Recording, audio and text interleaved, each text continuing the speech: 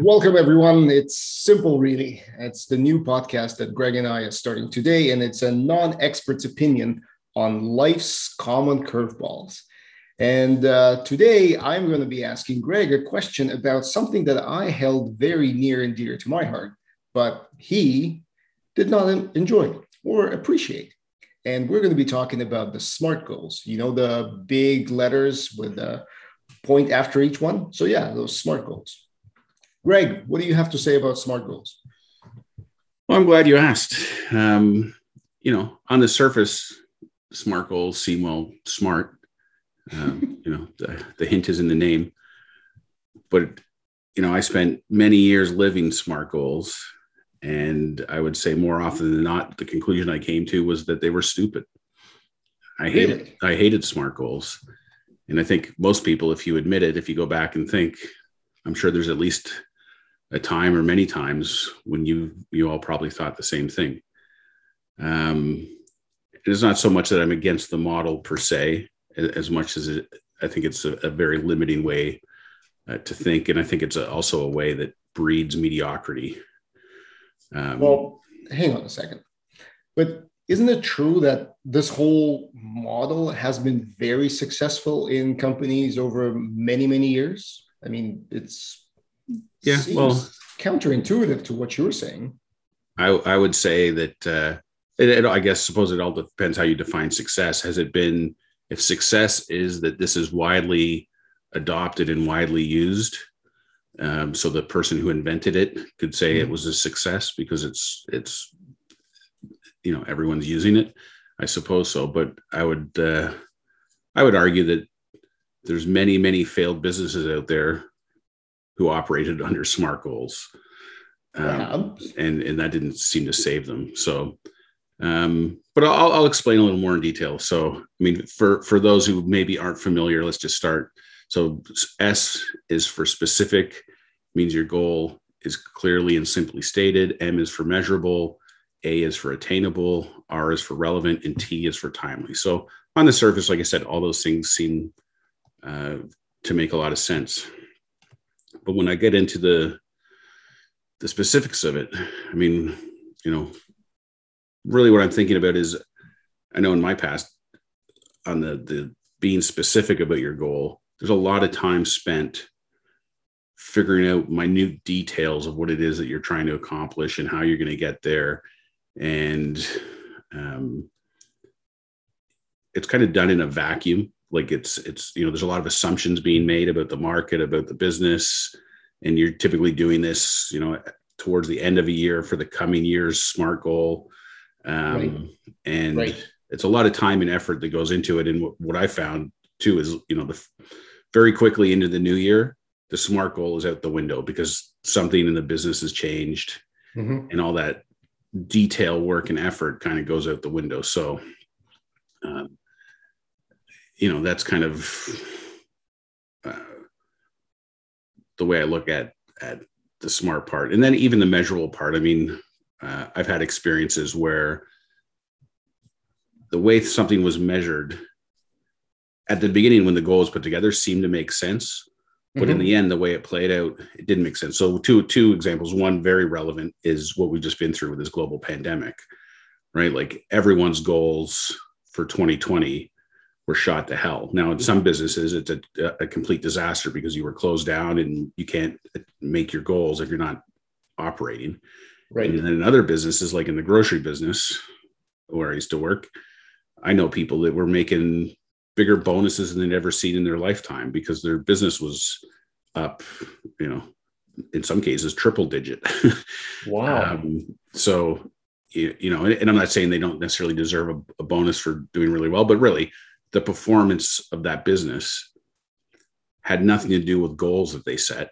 It had, it had everything to do with the market conditions. That's fair. So, anyway, so that's one example. And then another example, when I worked for a big grocery retailer who also got in the general merchandise business, the grocery side of the business was run and measured regionally. So by provinces, basically. And then the general merchandise part of the business was managed nationally. Mm-hmm. So the GM part they were measured based on their overall number for the whole country. Whereas in the food part of the business, you were measured on the performance of your region. Okay. And it was a combination of, in your region, the total store, GM and grocery. Well, in my case, we met our number, but the general merchandise side of the business missed their number in Ontario. So overall, all the food people in Ontario didn't get a bonus. But the general merchandise people, even though they missed Ontario, they actually had a great year in the West, and they made their national number. So they all got bonuses. So they cost us our bonus, but they still got their bonus. So, and that's maybe not as much a slight on SMART goals per se as it is just on the measurement part of of the system that companies use to measure things. But I mean, M is part of the SMART thing, so I do hold it somewhat accountable. But that's just a real life example where, because of the way something was arbitrarily measured, it punished the wrong people and rewarded the wrong people. And that's, those are real dollars out of somebody's pocket. Sure. That affects the trajectory of their life, right? So I'm not bitter at all, but it certainly doesn't sound like you're bitter at all. No, those were the dark days. Many years have passed, and you still remember that vividly. Yeah, exactly. And then so that takes care of S and M, and then we move into A for attainable. And for me, this is where I think it starts coming off the rails a little bit, because I think, when you're setting, when your goal is to create a goal that is attainable, you're not striving for anything. You're striving to attain it. So the human nature is to sandbag and to make it a soft target. Like I'm going to do something. I'm going to do something that I know I can achieve, because why would I set myself up to be punished and miss my goal because I went for it. I went too big.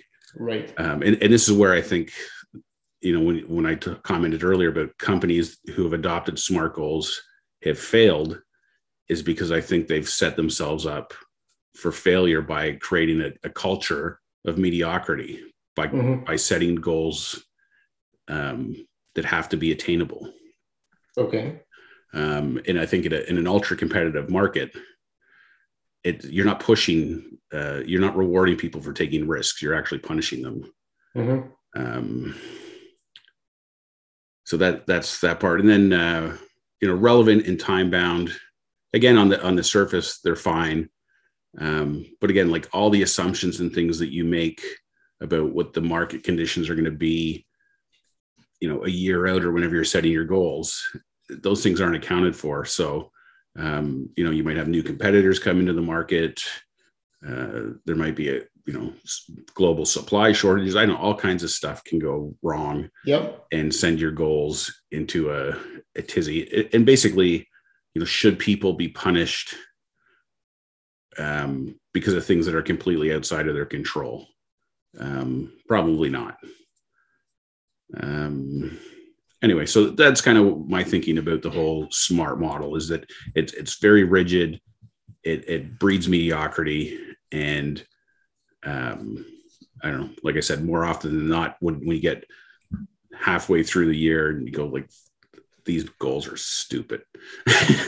Well, I have to say, I have to react, because for the longest time, I actually had a lot of admiration for SMART goals because it gave a framework.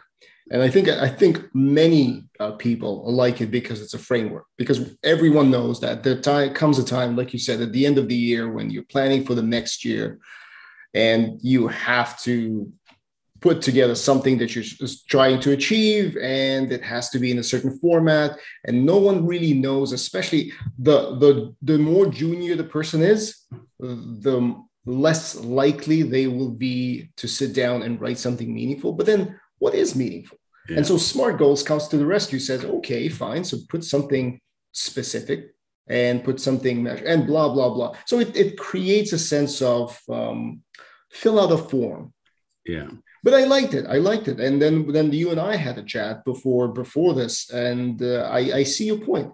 But then let me ask you a question. So tell me, wouldn't this line of thinking apply to any kind of goal setting? Because nothing you set is really, no one can see the future. Let's just put it that way. Yeah, to some degree. But I think that's where I've actually come up with a new model. Because really, to your point, the idea of a model is valuable. Before I get into that, I just want to add a couple more things. One is I've got a sister-in-law who's a high school teacher, and she teaches a high school leadership course. And I know that they teach SMART goals to kids. Mm-hmm. And I think in that context, it can be valuable because it really it exists in a place where there's literally nothing otherwise. So it's getting people to start thinking about, what is it that I want to accomplish? How am I going to get there? Mm-hmm. How do I know when I've got there? Those are the kind of questions that SMART goals can answer. So I think in the context of like students, trying to teach them a little bit about goal setting, it's valuable. You mentioned, junior levels in organizations where, let's face it, they're not to discount what junior people do in organizations. They obviously add a lot of value in what it is that they do, but they're not setting the direction for the overall business and things like that. So, in those levels of an organization, perhaps SMART goals is a good place for people to start. So I'm not totally against it, but in certain contexts, it can definitely make a lot of sense. Do you think it's more applicable to repetitive tasks or when you know your scope of work? Yeah. I mean, maybe in those areas, the not so much repetitive or the scope as much as the variability and the impact of things outside of those person's control doesn't affect them as much, maybe. Okay. So I've kind of rejigged SMART goals to come up with. Tell me, what model do you want to offer to the new model called GREAT goals? Because what would you rather be, SMART or GREAT? So the G in GREAT. I have a feeling that GREAT actually each letter stands for something. Yeah, of course. Please. So G is for general. So instead of, it's kind of a little softer than being specific. It's in general, what is it you're trying to accomplish? So you're still defining where it is that you want to go, but you're not so hung up on the exact route you're going to take to get there.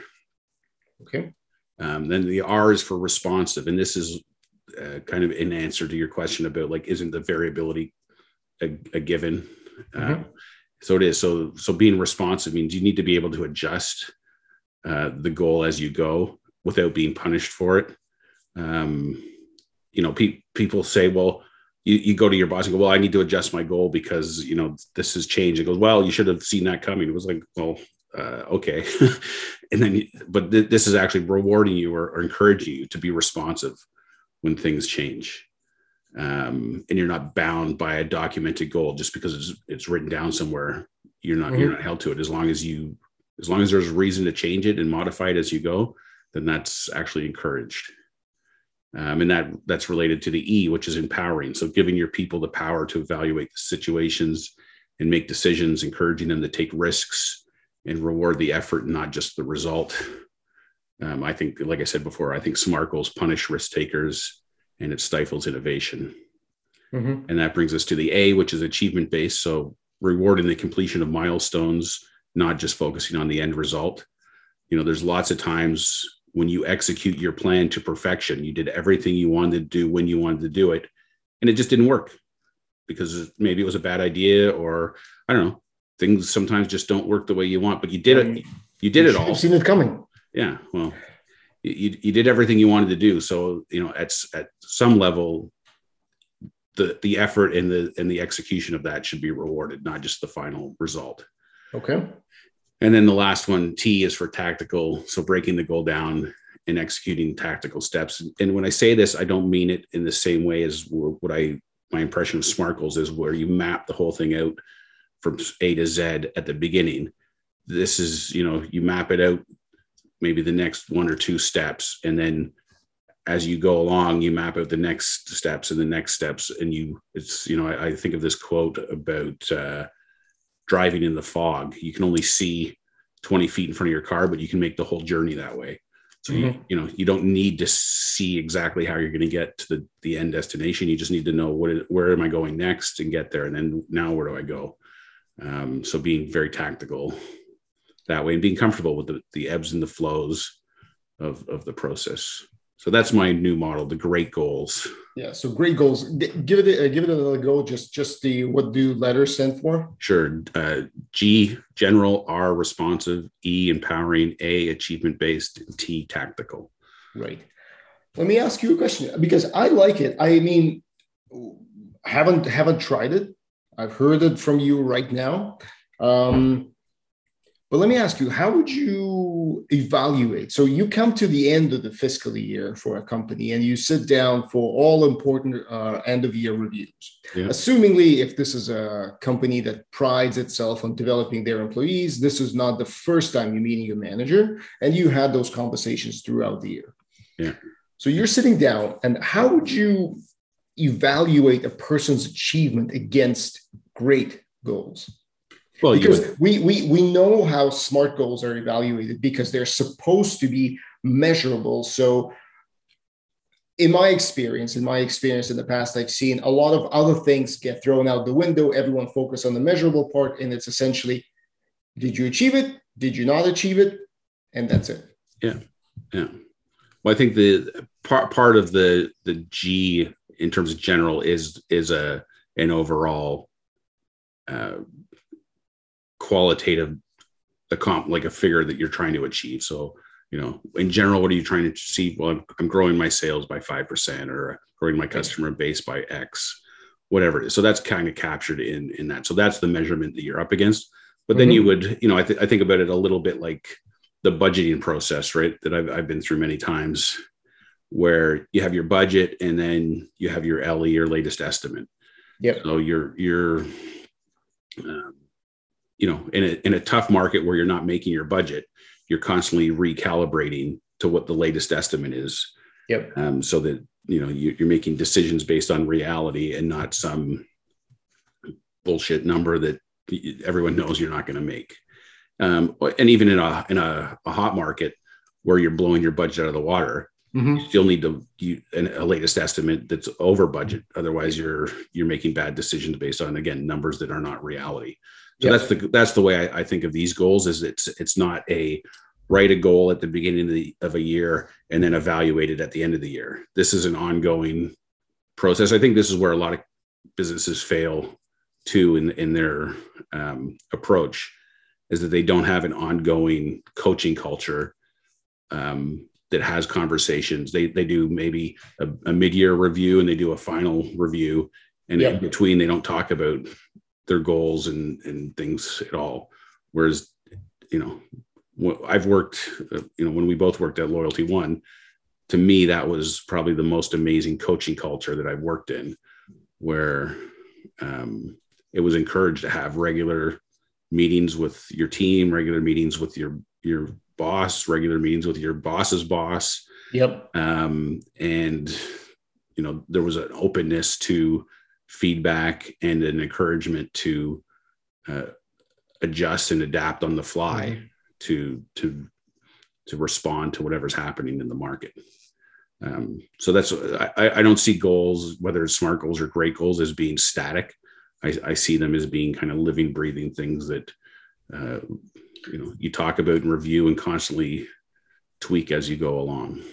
Yeah, I can see how that becomes very uncomfortable for people who do not share the same opinion about the coaching culture, because I concur to what you've said, and I agree that this is the one, because it also seems to me, and you were talking about this when you were describing your disapproval of SMART goals, is the fact that every team and every department, especially in big companies, tend to go their own way.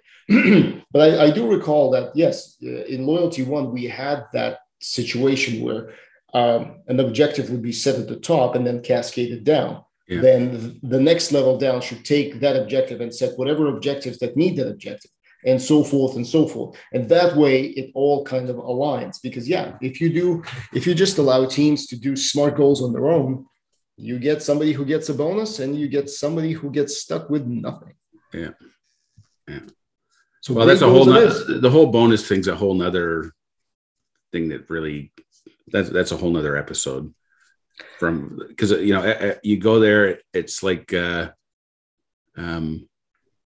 performance isn't as relevant as you think, because at the end of the day, there's a standard bell curve. And if you have a team of 10 people, the expectation is that, maybe 3 of them are going to be exceed requirements. Yep. 3 of them are going to be average, and 3 or 4 of them are going to be below expectations. And you have to, at the end, regardless of how people performed, you then have to fit them into that model. Whereas, I've always subscribed to the notion that no, like if I'm managing a team, I want every single person on the team to be operating at exceeds requirements level. Yep. That's what I'm striving for all year. And then you get to handing out bonus time, and there's not enough money to pay everyone as if they exceeded requirements, because there's this artificial bell curve model that's being employed. You have to. I mean, I hear what you're saying, and quite honestly, I do agree. Especially if it's a team. If you recall, back at Pressima, we had a very small team at the beginning. Yeah, and to be honest, everyone was always in this mode of all hands on deck. It's not until we grew to past 100 employees that teams began to form. Everyone was essentially doing the same thing. And it would be hard to imagine that somebody on that team was a less of an important factor than the other. Even the junior folks, it's like it's all built together. Yeah. So the bonus in that case doesn't work. But then think about a huge organization. Yeah. I mean, the way it seems, I hate the bell curve because it feels like you're fitting people in. Yeah. And then you're comparing the incomparable. Yeah. You're trying to compare marketing's department impact on production versus production or operations. Yeah. It's difficult, but yeah, for sure. Companies. I mean, if we go back to the foundation, the way I interpret what you're saying is, we don't teach people from school to be responsible for themselves as a human being and as an employee, because a lot of people who go to work for companies, in my humble opinion, they don't come in as owners. They come in as people who will be paid for showing up and doing a standard operating procedure, and perhaps coming up with an idea once in a while. And they're content with that. And because of those 3 things, because nobody thinks as an owner of that business, of a person who can kind of empower change or drive the business forward, companies want to weed out the slackers. Yeah. Yeah. It's funny you say that, because it's like, when I've been through some big structure changes at organizations. Yep. And when people are the leaders of the new teams that are being formed, and they're picking from the litter of existing employees, everyone's trying to build like the all-star team. It's like, oh, I want all, to use a hockey analogy, I want all Wayne Gretzky's. Well, I remember having somebody on my team, and I was talking to another director, and he was asking me questions about this person. I was being blatantly honest, saying, yeah, well, they're not a superstar, but they're competent and they're dedicated, and they do, within the confines of what their job is, they do a great job, but they're not going to push the boundaries. But you need a like every good sports team has a mix of role players, right? You can't have a team of Wayne Gretzky's. It doesn't work. You need checkers, and you need defense, and so on and so forth, right? So, there's maybe that's where the bell curve idea comes in. Like, you need a percentage of your team that is high performing and looking to move on. So they're not going to be around very long, because they're ambitious and they have that owner mentality, and they're going to be on to the next thing. But you need a certain percentage that's like furniture. They're going to be there forever. They know the business inside out. They're going to do their job. They have no ambition to go beyond what they're already doing, but that's fine. That shouldn't be a negative either, as long as they're performing their tasks. I apologize for interjecting, but that is exactly, I don't entirely agree with that, because if a person is solid, knows their job inside and out, shows every day and never misses a beat, but they don't want to advance. Yeah. Should that be bell curve to the middle? Like, why would you not reward a consistency? Oh yeah, they should be rewarded for sure. Yeah, but that's what I'm saying. I mean, everyone loves if somebody gets a new account in a business. I mean, or a new client or something new that brings in additional revenue. Yeah. That's kind of like check mark, superstar. But the person who made a seamless transition or a seamless onboarding process, doesn't usually get the same limelight. Yeah. But that definitely is a theme for a different episode. Yeah, for sure. Closing remarks. So we moving from smart to great? I've already moved there, so you're welcome to join me. I will. So this was our pilot episode of It's Simple, really. See you again next week. Thanks, everyone. Thanks, Greg. Thank you. Thanks, Steve.